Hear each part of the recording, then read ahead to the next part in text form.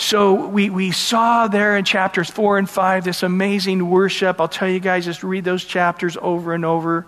Oh, it's so healing. It's so wonderful. It just sets you free when you get to see Jesus in heaven, where we're going to be very, very soon with the multitude of saints and all those great, incredible, weird-looking angels and the beautiful glassy sea of grace and no more death, no more sorrow, no more pain. No more suffering, and our brand new bodies, just worshiping and serving, and then getting on our horses and coming out of the heavens with Jesus leading us, coming to a earth that's been in 7 years of tribulation period, being ran by the devil himself, disguised as a world leader, the Antichrist. The end of the 7 year, he comes. We stay there at the Mount of Olives. Jesus goes down to the Megiddo Valley and the Battle of Armageddon and finishes up. We'll be talking about that several times in the book of Revelation. Finishes up that battle.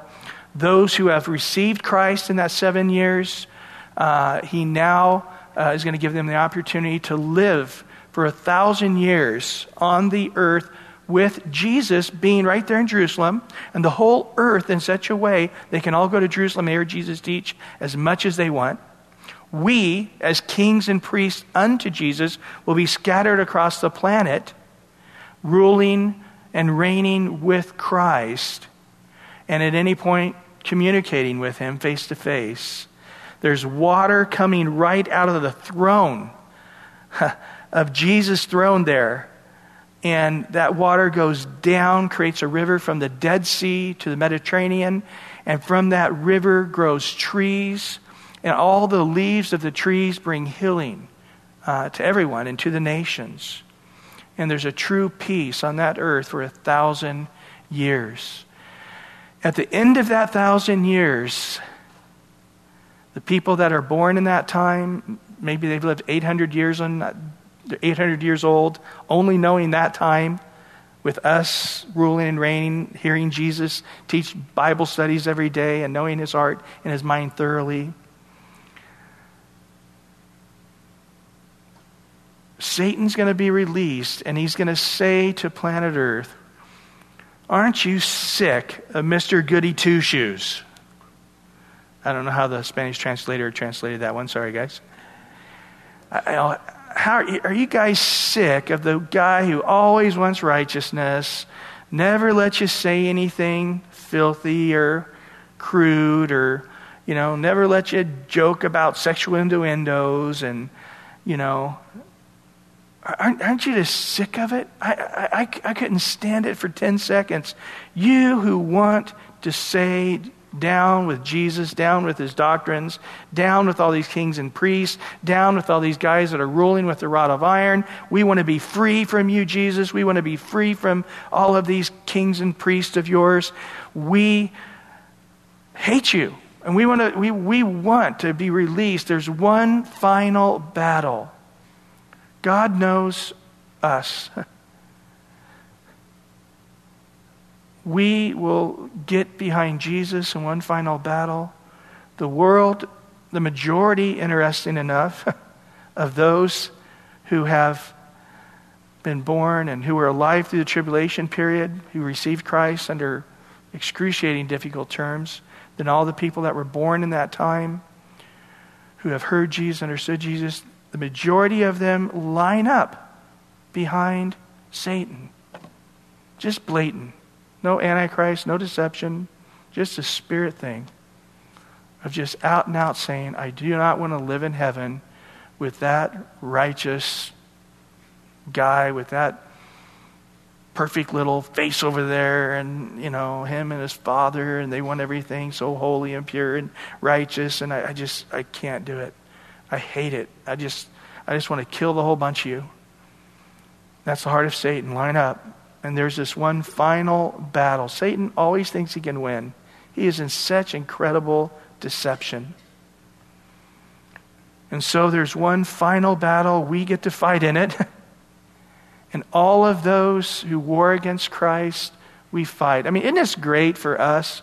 We all get to, Satan's released from the pit for that 1,007 years. And we get to just give a couple good punches in the head, a couple good kicks in the gut. Just take your sword and chop off a few pieces. And just, the battle then ends. And of course, if you did get injured, you're healed immediately by Jesus. But all of those people are then thrown into the lake of fire that will no longer be opened up in the future. It will be locked with a permanent key. And everybody who has chosen Christ at that moment will be with the Lord. As we step back, everything melts with a fervent heat. And then God creates a new heavens and a new earth where we will be with him forever and ever and ever. And so again, last week I pointed out, you're on this earth and you're going, I'm sacrificing so much to be a Christian. I'm giving so much financially. I'm giving so much time. And I just say, hold it. Let's say you live on this earth 100 years and you sacrifice all your money, every second of your time. You just serve and give, for the church, for God, for his people, taking care of all the orphans you can, helping all the widows in need that are there, helping, putting everybody's interest before your own interest until you just don't have clothes, you don't eat very well, you're 24 hours, 7 days a week, outside of a couple of minutes, you're just serving everybody else. And you do that for 100 years. And God takes you to heaven and you just say, I have nothing. I come here in complete poverty. Everything I had, I gave away. All the time I had to spend for myself, I didn't do it. I served others. Now, nobody lives that way, okay? But if in this hypothetical, extreme way, he says, well, now we're going to go back to the earth in a brand new body. You have 1,000 years to experience this planet in a brand new body. So you'll go climb the Alps for 100 years. Your knees don't hurt. And if you have a slip and fall like a couple thousand feet, I think you're going to be able to fly. I don't think it's going to matter. But if you did, splat, you're going to get up and, like the Roadrunner in the cartoons, you're going to go, and go down 6 feet in the earth, and you're just going to get up, and there's the imprint of you. You're going to get up and shake off the dirt and start climbing up. There's not going to be injury. You can't be hurt. You're in a brand new body that cannot be injured. So you do that for 100 years. You go scuba diving for 100 years.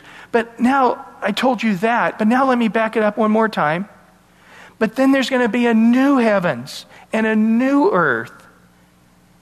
And so I said you had 1,000 years to scuba dive and go hiking and whatever you want to do, become a botanist, whatever that you didn't get to do. You had 1,000 years to do it while you're ruling and reigning with Christ.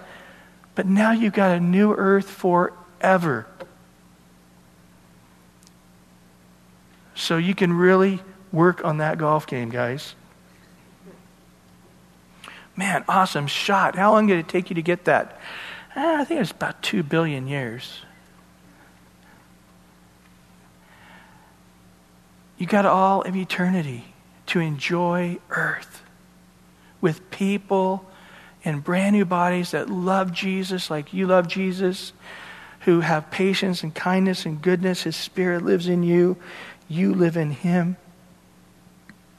Jesus says in John 17, I, Father, as you are in me and I am in you, that we would be in them and us in a perfect unity.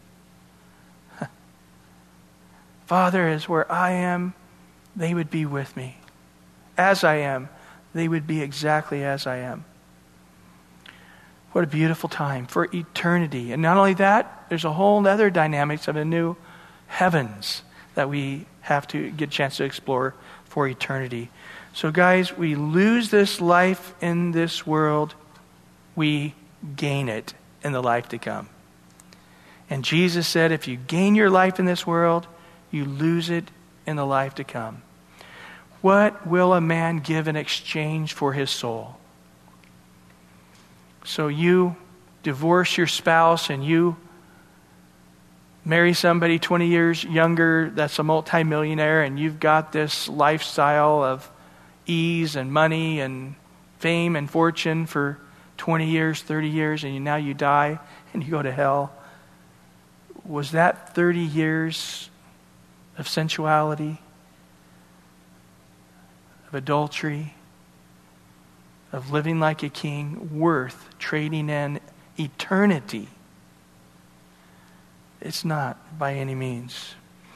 Well, in chapter 6, we saw there in verse 1 that when the Lamb opened one of the seals, we had a scroll, and now there's seals that are binding the scroll. Before the scroll is open, the first seal, I heard the 4 living creatures saying with a loud voice, "Come and see." And we saw, as we do the comparison here, as we looked there, I looked, and behold, a white horse. He who sat on it how he had a bow and a crown, and it was given him. It went out conquering and to conquer. At first glimpse, it looks like the Christ as he comes in his second coming. We with him that we look at in chapter 19. But as we look at it, it's not him. It's the one mimicking Christ. Jesus doesn't come with a bow. Jesus comes, as we see in chapter 19. He is the truth. He is the Word of God. He's faithful and true. This is the Antichrist who mimics Jesus, mimics even being Christ, even mimics being dead for 3 days and rising again, trying to get the world by trickery and deception to love him and to worship him and to serve him. But he will fall quite short, and that's why he's angry, trying to kill the population of the world, because he's angry because they didn't buy into his ludicrousy. But for most of the world, it's too late. They did take the mark of the beast. They did surrender their heart to worship him forever, and they will be lost for eternity. And then we saw in verse 3 and 4, and then he opened the second seal, and I heard the second living creature saying, "Come and see." And another horse, fiery red, went out, and it was granted to the one who sat on it to take peace from the earth. And the people who sat killed one another, and there was given to him a sword. So he now is able to create this spirit of murder on the planet. And Jesus says in Matthew, just Father turning against his own son, and son against father, and just the hatred and the willingness to see each other dead, the natural love that would be in the world, even amongst non-believers, is gone. And so again, we just need to ask ourselves, would you want to be on a planet where Satan's off the leash and he has all the ability and desire he wants to do what he wants? He's going to create an earth where Jesus says you're going to be in a snare. And for us as believers, it would be a horrifically horrible, destructive place. It tells us that the days will be as Sodom and Gomorrah. We saw the last time as we finished up in Romans 1. I want to look at this again because I ran through it very quickly. In verse 26 to 32, it's not going to be just a society like Sodom and Gomorrah, but it's going to be the entire earth is going to have this society and culture like Sodom and Gomorrah, this society permeated with homosexuality. And this homosexual society, how did it get there? And then what's it look like? In Romans 1, verse 26, for this reason God gave them up to vile passions, for even their women exchanged the natural use for what is against nature. Likewise also men, leaving the natural use of women, burned in their lust for one another, men with men, committing what is shameful and receiving in themselves the penalty of their error which was due. And in verse 28, and even as they did not like to retain God in their knowledge, God gave them over. He just said, you don't want me, you curse me, you despise me, you don't believe I created the earth, you don't want to worship me as creator, you don't want to believe there's a God, you don't want to worship me as God, you don't want to, everything I tell you is evil for you to do. I'm not fighting you any longer. I release you, do all that's in your heart. I'm not standing in your way anymore. My spirit's not going to be a wall. Of course, believers are going to be raptured out of there to resist you. Remember, the angels came and got Lot and his family out of there, and they said, God can't bring judgment until you're out of here. And finally, he got them out of there, and then they destroyed Sodom and Gomorrah. But look at the culture. In verse 29, they were filled with all unrighteousness, sexual immorality, wickedness, covetousness, maliciousness, full of envy and murder and strife and deceit and evil-mindedness.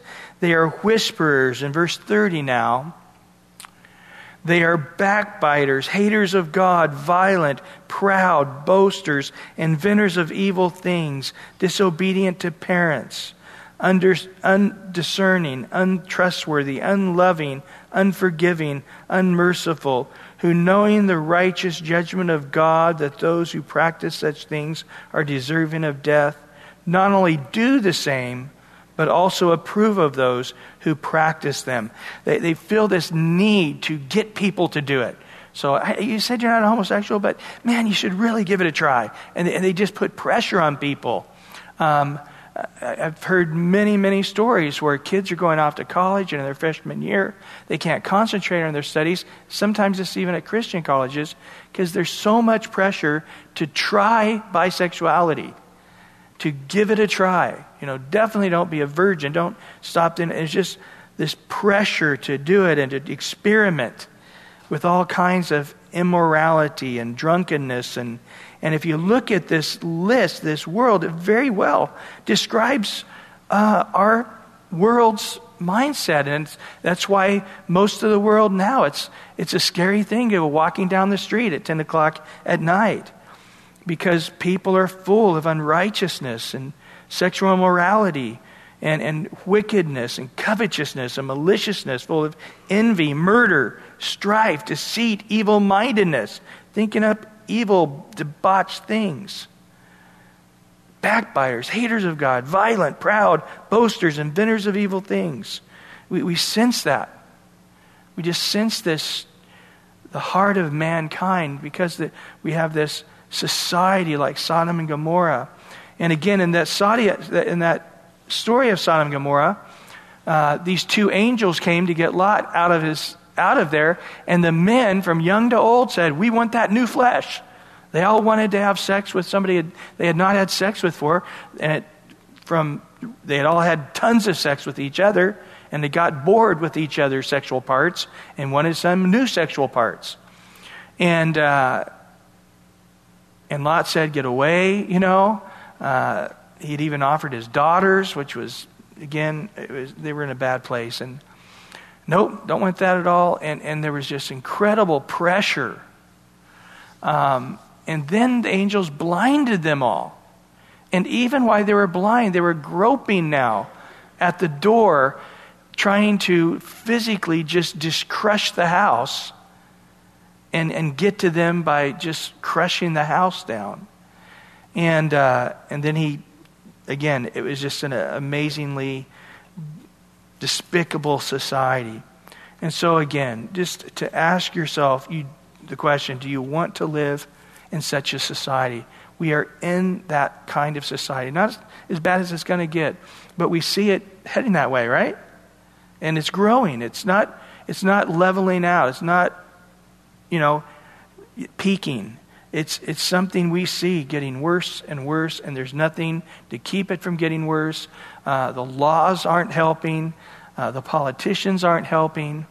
We're just more than happy to build another prison. And if we are too full, we'll just let go of some of those guys that are absolutely crazy, heinous criminals. I was on a jury case some years back, and it was a guy who got out of prison. He went straight and robbed a place, getting cokes and just a big bunch of hardcore pornography and a knife. And then he got right off the trolley here in Chula Vista, went right to a hotel, put the knife to the lady cleaning the rooms there, took her into her room, and began looking at the magazines, wanting her to look at the magazines. When every time she didn't comply, he just cut her very deeply. I'm not saying scratched her. I mean, he cut her. It's part of what turned him on. And he basically just harassed her there for hours, cutting her horribly all over her body, until finally they realized what had happened, got in there, and got him out. And he was being tried again. Like I said, he had been in prison for years for this kind of crime. Came out, did a worse crime, went back in, and the jury had to decide how long he would be in. And it wasn't very long. I was a substitute. I was an alternate.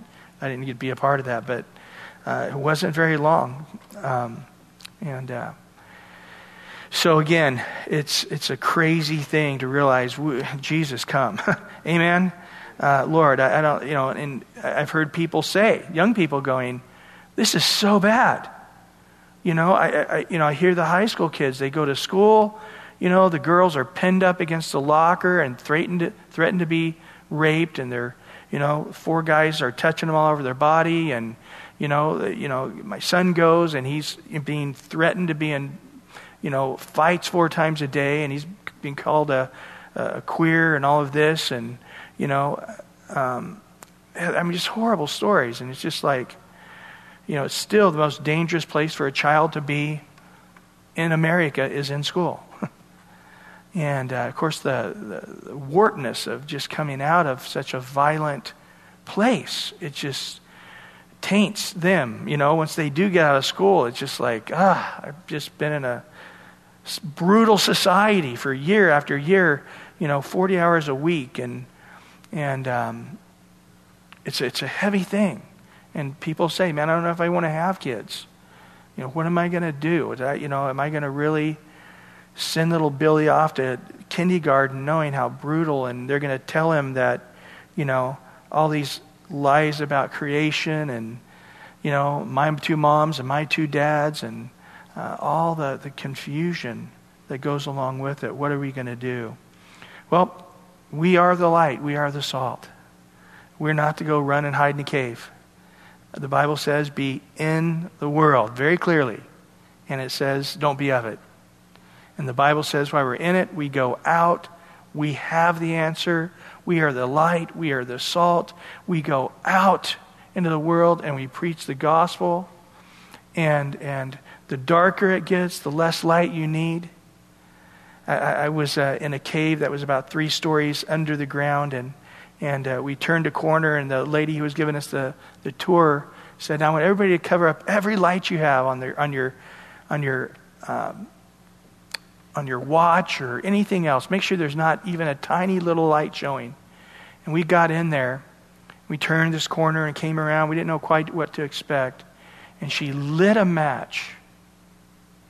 And that one match, it was a room about the size of our sanctuary here that can seat about 1,500. And that one match, because it was so dark, that one match lit that room up almost sufficiently. You could see everything.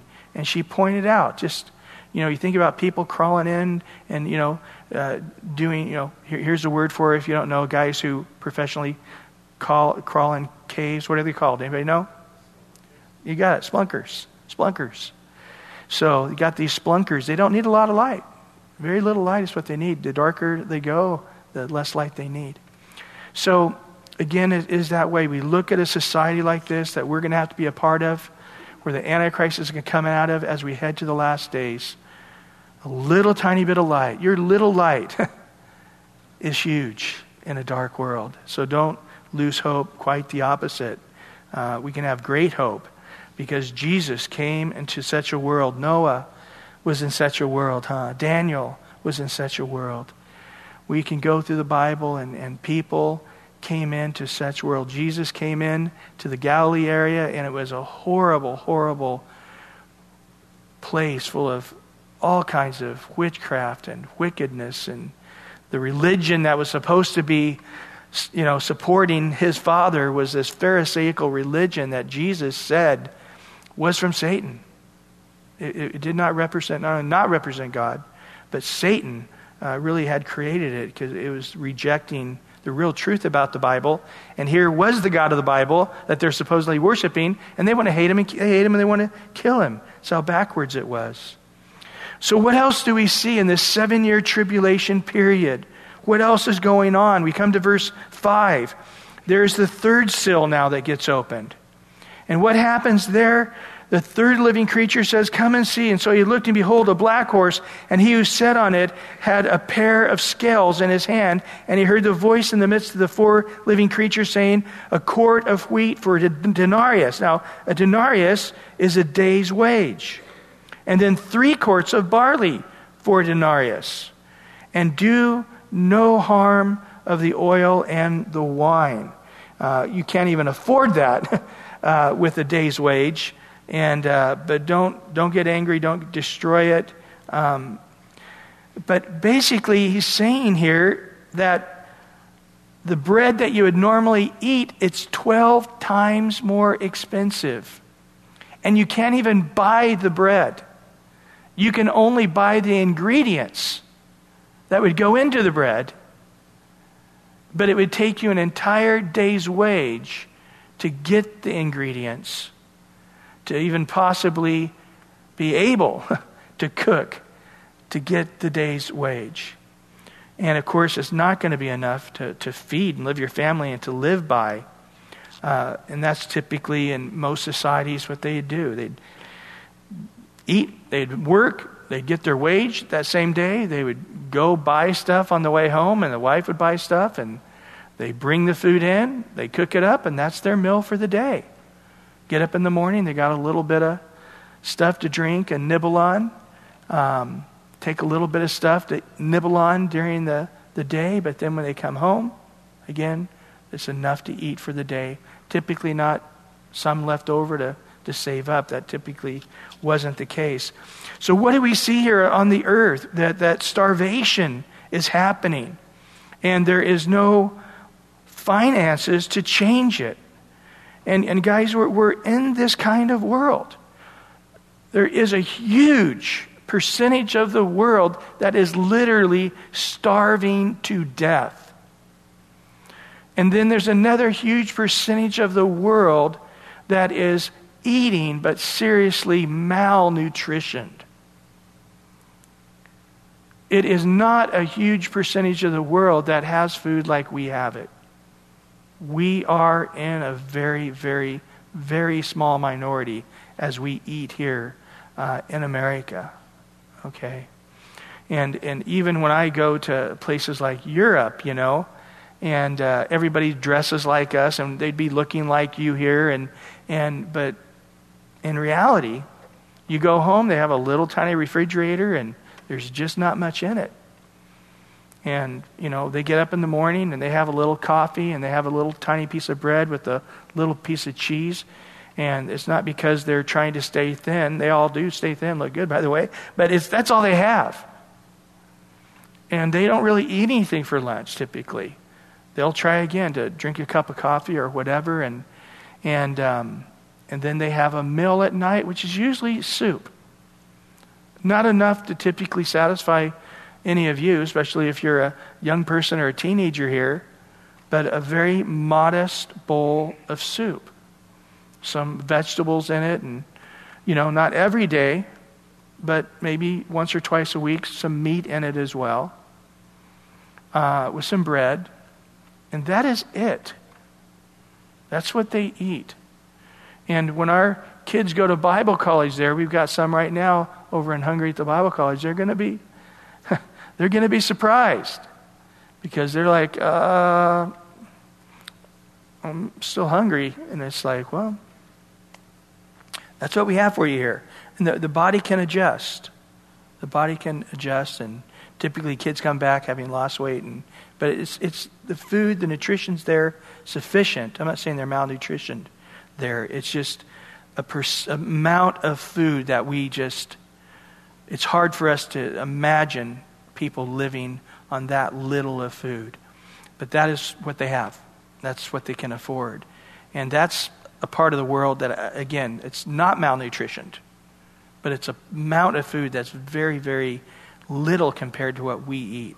So what we eat, We are in a percentage of the world, I want to say like 1%, that eat the amount of food we eat. It's most of the world. I mean, I'd like to say, I don't know if the statistic's right, but I'd like to say 99% of the world does not have the ability to eat the amount of food we can eat. Of course, we shouldn't eat as much as we eat, but they couldn't, just wouldn't have it. And so, but in this case scenario, the whole world does not have the opportunity to eat enough food to be sufficient. They're all in a slow starvation, if not in a fast starvation.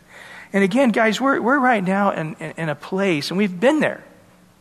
I don't know if we always realized it, but we've always been there. One of the things right now that we're scared to death about, that I don't know why it's not front page news every day, but our bee population of the world is dropping just scarily amounts every year. And without bees germinating the flowers and the trees and all of the fields, nothing grows, okay? You've got to have them doing that. And the bee population and the right kinds of bees being in the right kinds of places, it is not happening. And we don't know where just vast amount of bees have just disappeared. Every year they're disappearing. They're dead, they're not around, they're not alive, we don't know where they are.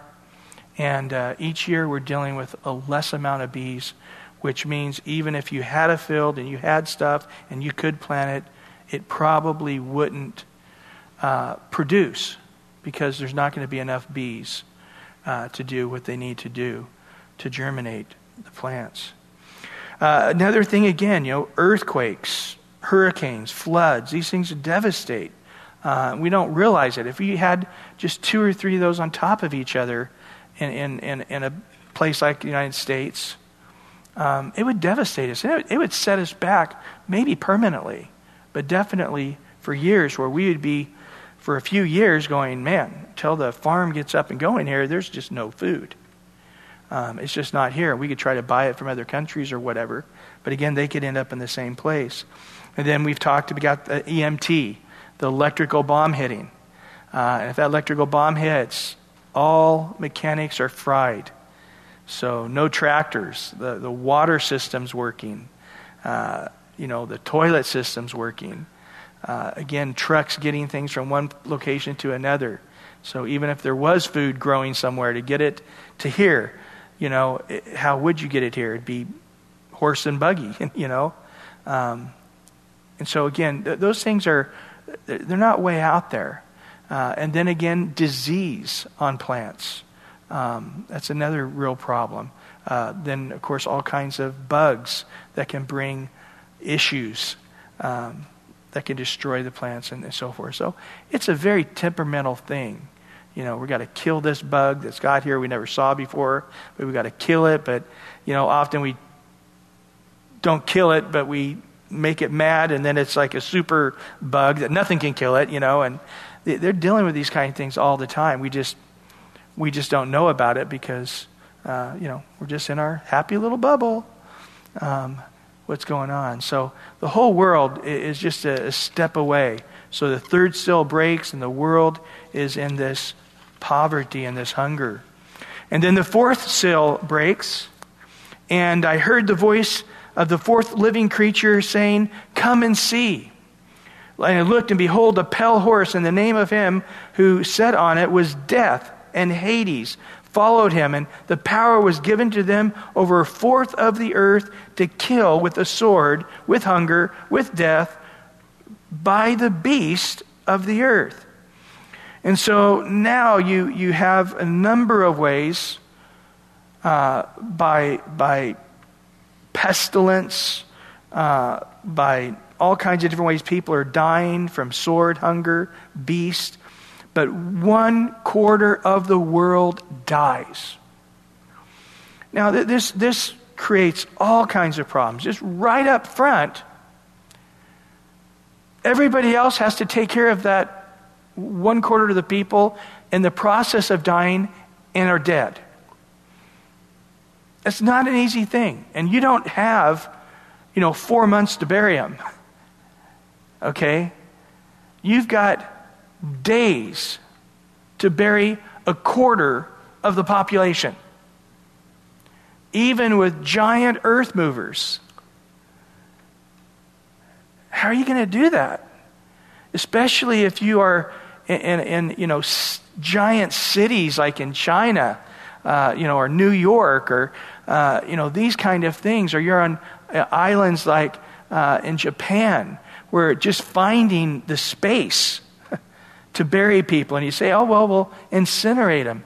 Well, go back. Hitler tried to incinerate people quickly, and he had a hard time getting 6 million people incinerated over a period of years.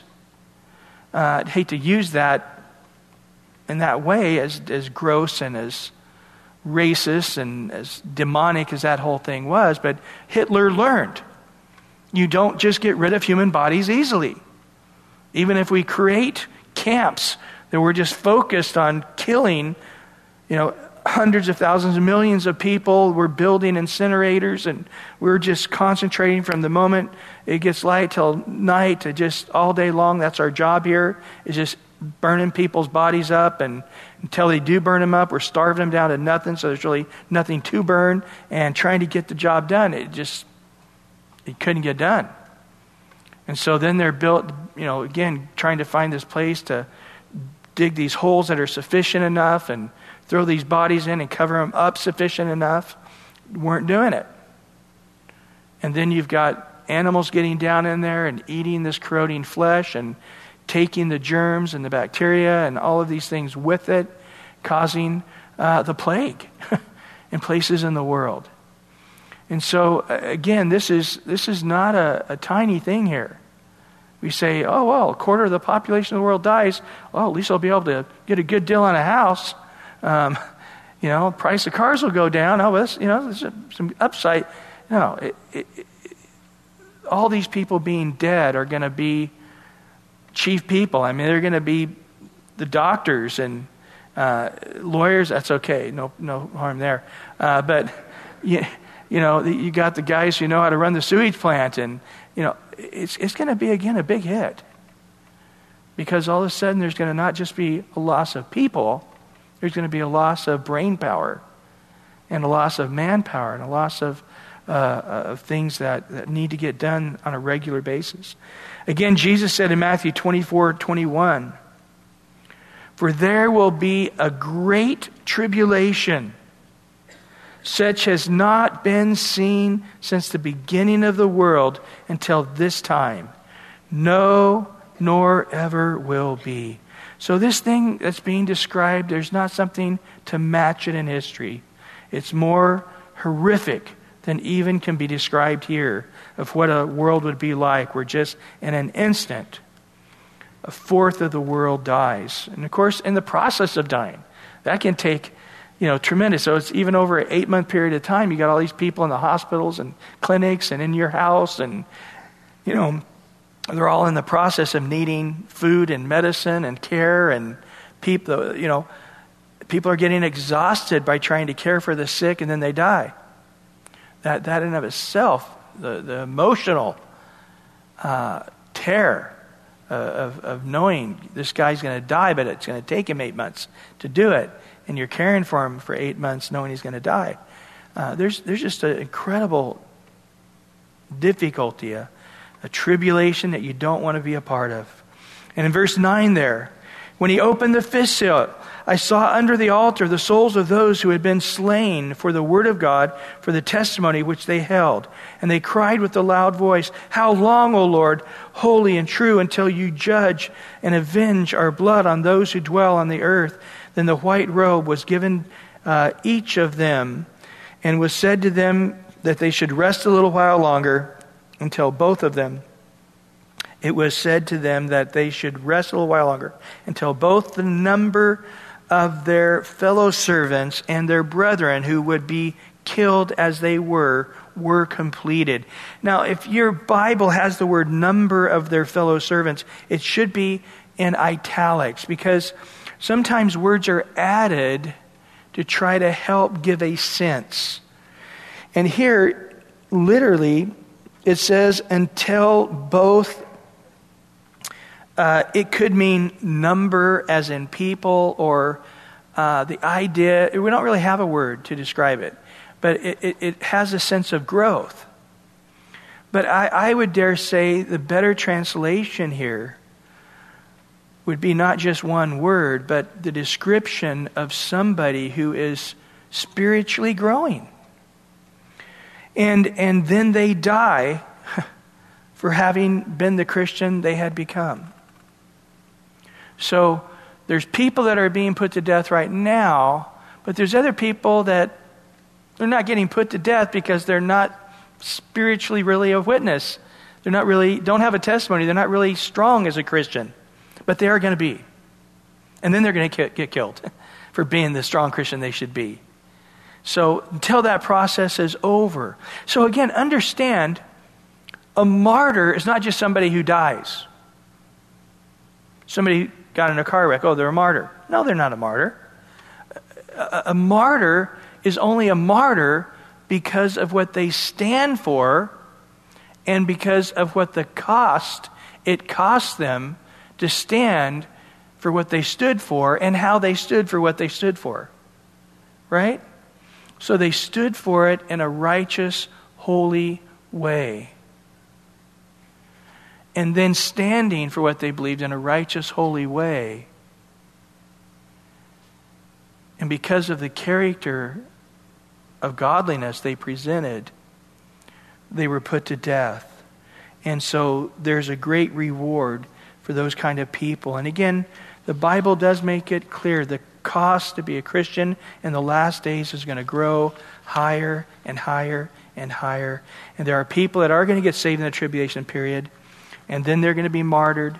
But to be absent from the body, to be present with the Lord, isn't true in the tribulation period. Why? We are at the marriage supper of the Lamb. We are having a wedding feast. And in essence, these are the 5 virgins who came later knocking at the door going, hey, we're ready for the wedding feast too. And he's saying, no, you didn't have oil in your lamps. You're not going to be a part of this wedding feast. But they then said, I am a believer. You're right. I haven't been the testimony. I haven't been the Christian. And now I'm in the tribulation period and take the mark of the beast. No, I'm not. Bow down and worship me. No, I'm not. And they're being put to death for not being a part of this satanic antichrist system, and it's costing them their lives. And their souls are kept by God until the end of the tribulation period. Well, in verse 12, I looked when he opened the 6th seal, and behold, there was a great earthquake. And there, number 1, the sun became black, as sackcloth of hair. Number 2, the moon became like blood. Verse 13 now. And number 3, the stars of the heaven fell to the earth as a fig tree drops its late figs, which is shaken by the mighty winds. So up to this point, we have the sun, the moon, and the stars, all being affected greatly, catastrophically by this great earthquake. And then in verse 14, then the sky receded as a scroll when it is rolled up. And what happens from that? Every mountain and island was moved out of its places. And so, number 4, the mountains. Number 5, the islands are moved out of its place. And in verse 15, and the kings of the earth, the great men, the rich men, the commanders, the mighty men, every slave and every free man. Number 6, hid themselves in the caves and the rocks of the mountain. So I would say number 6 is just an overwhelming fear. They are just simply stalemated, curled up in the fetal position. These great mighty men who rule the earth because of fear. Now I want to ask you, is it the fear of the earthquake? Is it the fear of the cataclysmic things that are happening with the sun and the moon and the stars and so forth? And again, I could sit here and describe this to you. You got mountains moving. You got islands moving. I mean, you got worldwide tidal waves, don't you? And again, stars hitting the planet, moving us on our 23 1/3 axis. I mean, I could get into all of that. Each star moving is changing us, and if we go to a different axis, the climate's going to severely change. You know, they believe that a star hit our planet and moved us to the 23 1/3 axis we are right now, and thus causing the polar tips that we have on our planet now, because they have discovered mammoths, prehistoric elephants eating tropical leaves frozen with that in their mouths. So instantaneously, they were in a tropical jungle, and in an instance, they're frozen stiff with that stuff in their digestive system and in their mouth. So that's the kind of thing you have just from one star hitting and happening. Here you got a whole flurry of them hitting and moving us, and then changing even maybe as we're rotating where we're at around the sun. I mean, these things are just, it's hard to even imagine what's going on as you really contemplate this. And verse 16, and they said to the mountains and the rocks, fall on us from the face of him who sits on the throne and the wrath of the Lamb. So we just want to die. We're going to discover later that God causes death to take a holiday. People want to commit suicide, nobody can die. God doesn't allow death. So you could literally have your body chopped in half and you're still completely alive. You could jump off a cliff and be splat. You're 100% alive. You cannot die. And so they're saying we can't die, as we're going to discover, but at least let all the mountains fall on us so I'm trapped in the middle of a mountain. Because of why? They're afraid of all the cataclysmic things? No. Notice. Why? Because they want to hide themselves from the face of him who sits on the throne and from the wrath of the Lamb. For the great day of his wrath has come, and who is able to stand? The judgment day of the Lord has come, and men sense themselves naked before a holy God. They're beginning to see their sins in the light of their offense to God. Men now will just flip God off. Yeah, God doesn't want me to commit adultery. Screw him, God doesn't want me to do this with my body, or doesn't want me to, who cares what he thinks? See, there's no God anyway. If there is a God, I hate his guts, There's just no fear of God. But here we see a time where there's a perfect fear of God. The Bible tells us to choose the fear of the Lord. The Bible says the beginning of wisdom is to fear God. The beginning of knowledge is to fear God. In 1 John it says for us as believers, perfect love casts out all fear. Because fear has the concept of judgment, and we are not going to be judged like the world. So there's a whole dynamic here that I wanted to go into tonight. We don't have time. But for us as believers, I just want to end with this thought. In 2 Corinthians 5, verse 6. So we are always confident knowing that while we are at home in the body, we are absent from the Lord, for we walk by faith, not by sight. We are what? Confident. Yes? What? Well pleased. Full of joy. To be absent from the body and to be what? Present with the Lord. But yet in Hebrews it says it's a fearful thing to fall into the hands of the living God. These guys were now sensing the presence of God coming. They were sensing Jesus getting ready, the end of the tribulation period. They're getting ready to see Jesus. And they're like, I do not want to see the Lamb that sits on the throne. I want to be buried inside of a mountain rather than to have to be near him, this Lamb. Typically lambs aren't this scary thing. But what is it? They know that God's love was tenderly, gently, mercifully, kindly pulling them out of their sin unto a holy, righteous God. Not unto some legalism, not unto some religion, not unto some ugly cult that's going to control their life. Jesus never is a part of any of those things. All those things are from the devil, trying to just turn man off from the idea of following God. But the loving kindness and tender mercies of God was drawing them, and they resisted. They basically, some very soft-spoken, kind people inside their hearts are just violently screaming at God and flipping him off and just saying, I will never bend my knee to him. I'm God. Forget him. Forget his Bible. What I think, the way I feel, the way I want to run my life is the way it's going to happen. And in their heart, that rebellion against God is this witchcraft. And now they live the way they wanted, and now there's a fear of not being right with God, and there is no way that they could humble themselves. It's a crazy thing.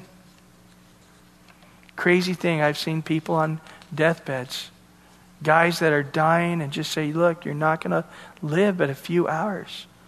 Just, I'm not going to pray to receive Jesus, and I don't want to care what you tell me. I already know and died on the cross for my sins. You can take that and shove it, blah, blah, blah. I got to go to hell. That's where all my friends are. They're all down there, got a beer for me. I'm getting ready to pull up to the bar down there with the devil and all my buddies, yeah.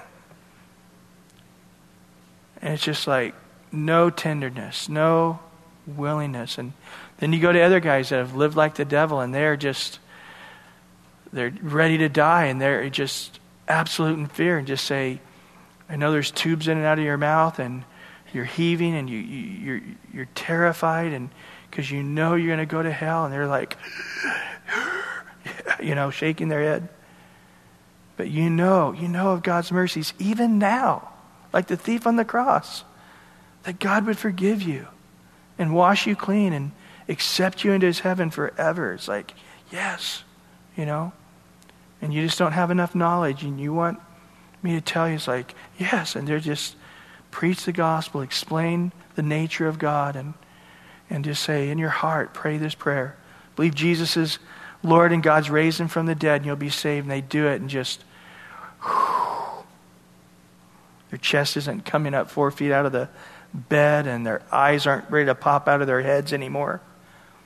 Their heart rate goes down and they just sit there and just go into a sleep and die. And I've seen it go both ways. I just know it's absolute stupidity to try to go face to face with God and play chicken, It's his bat, it's his ball, it's his field, it's his game he created. If he says you're out, you're out. Right? Who are we? We're little tiny peons. What is man? We need to fall on our face and say, Jesus is Lord, and whatever you want, whenever you want, however you want. Yes, Lord. And let's do that right now. As we come, Lord, and we see where this planet is heading very soon, and it's really you, Lord, pointing to us to the day of judgment to help us see the reality. Like trying to point to a freshman in high school to his senior year. Try to help him understand the importance of doing well in school if he wants to go on to college. Trying to help him to see soberly and realistically that although he's a 14-year-old kid and a freshman in high school and this history class doesn't have anything to do with anything with him, that it's absolutely essential for the rest of his life. And to get him to come to that maturity, to see that. And in the same way, here we are tonight, that it's not a million years out there is the day of judgment. It could be tomorrow. If we die, we're going to be standing. You said it's to appointed every man to die once and then judgment. There's people right now in this room tonight that will not be alive tomorrow morning. And I know I've said that in the past, and it's been true. I've said that this time next year, not everybody in this room is going to be alive. And I've never been wrong yet. Every New Year's Eve I've said that. I've never been wrong. It's stupid for us. It's foolish for us to think we have 10 years to slowly fear the Lord. We have 20 years to slowly respond to your love and your kindness and your salvation. Lord, we don't want to be fruitful. We don't want to live for ourselves. We don't want to live in a society full of murder and hate and sexual immorality, but yet at the same time we sort of want to live in it right now ourselves. Toy around with the devil. Toy around with things that absolutely grieve you and cause a society to become evil. And there's some here tonight that God's brought, and I just sense it. God is saying to you, this is a hard thing, but you need to fall upon the rock and be broken, or the rock is soon coming to you and crushing you to powder. And the choice is yours. And right now, we're not taking not even a minute more. It's just right now, you. If that's you, in your heart, just fall on the rock right now and be broken. I am a sinner. I am wicked. I am pervert. I am a liar, a thief. I am a person who's self-seeking, self-gratifying. I'm living for myself, and I don't want to serve anybody. I want everybody to serve me. I'm greedy. I'm lustful. I've got rape in my heart. I've got murder in my heart. Right now, just let the Lord come. And Jesus was judged on the cross with all of those evil things. He was beaten and crucified because of that wicked stuff in your heart. And the Bible says if you'll confess honestly to God your sin, then He will take that sin. It's already been paid for on the cross 2,000 years ago. But He then will apply it, and He will wash you as white as snow. He will forgive all of your sin. And tomorrow or this night or the rest of your life, if you sin, we come to Him again and again until He makes us like Himself, and we walk as He would walk. He's making us like Himself. And on this earth, and one day in our new bodies in heaven, it will be done. But right now, to realize, God, You are loving, You're holy, You're pure. You've made me to walk like You in Your image. I submit myself to You. The Bible says man can't live by bread alone, but by every word that proceeds from the mouth of God. So to leave here tonight with that, I'm going to seek You in Your word and obey it. Be washed in the word, be strengthened in the word. Follow You through the word. In Jesus' name. And everyone said, amen, amen. God bless you guys. And again, this is a horrible example of a night. I never ended this late on a Wednesday night. But if you have time, I know some of you guys got to grab your kids and go, but if you have time, do it with your kids on the way home. But if you have time, do it here. And have time to fellowship with each other, huh? Love you guys.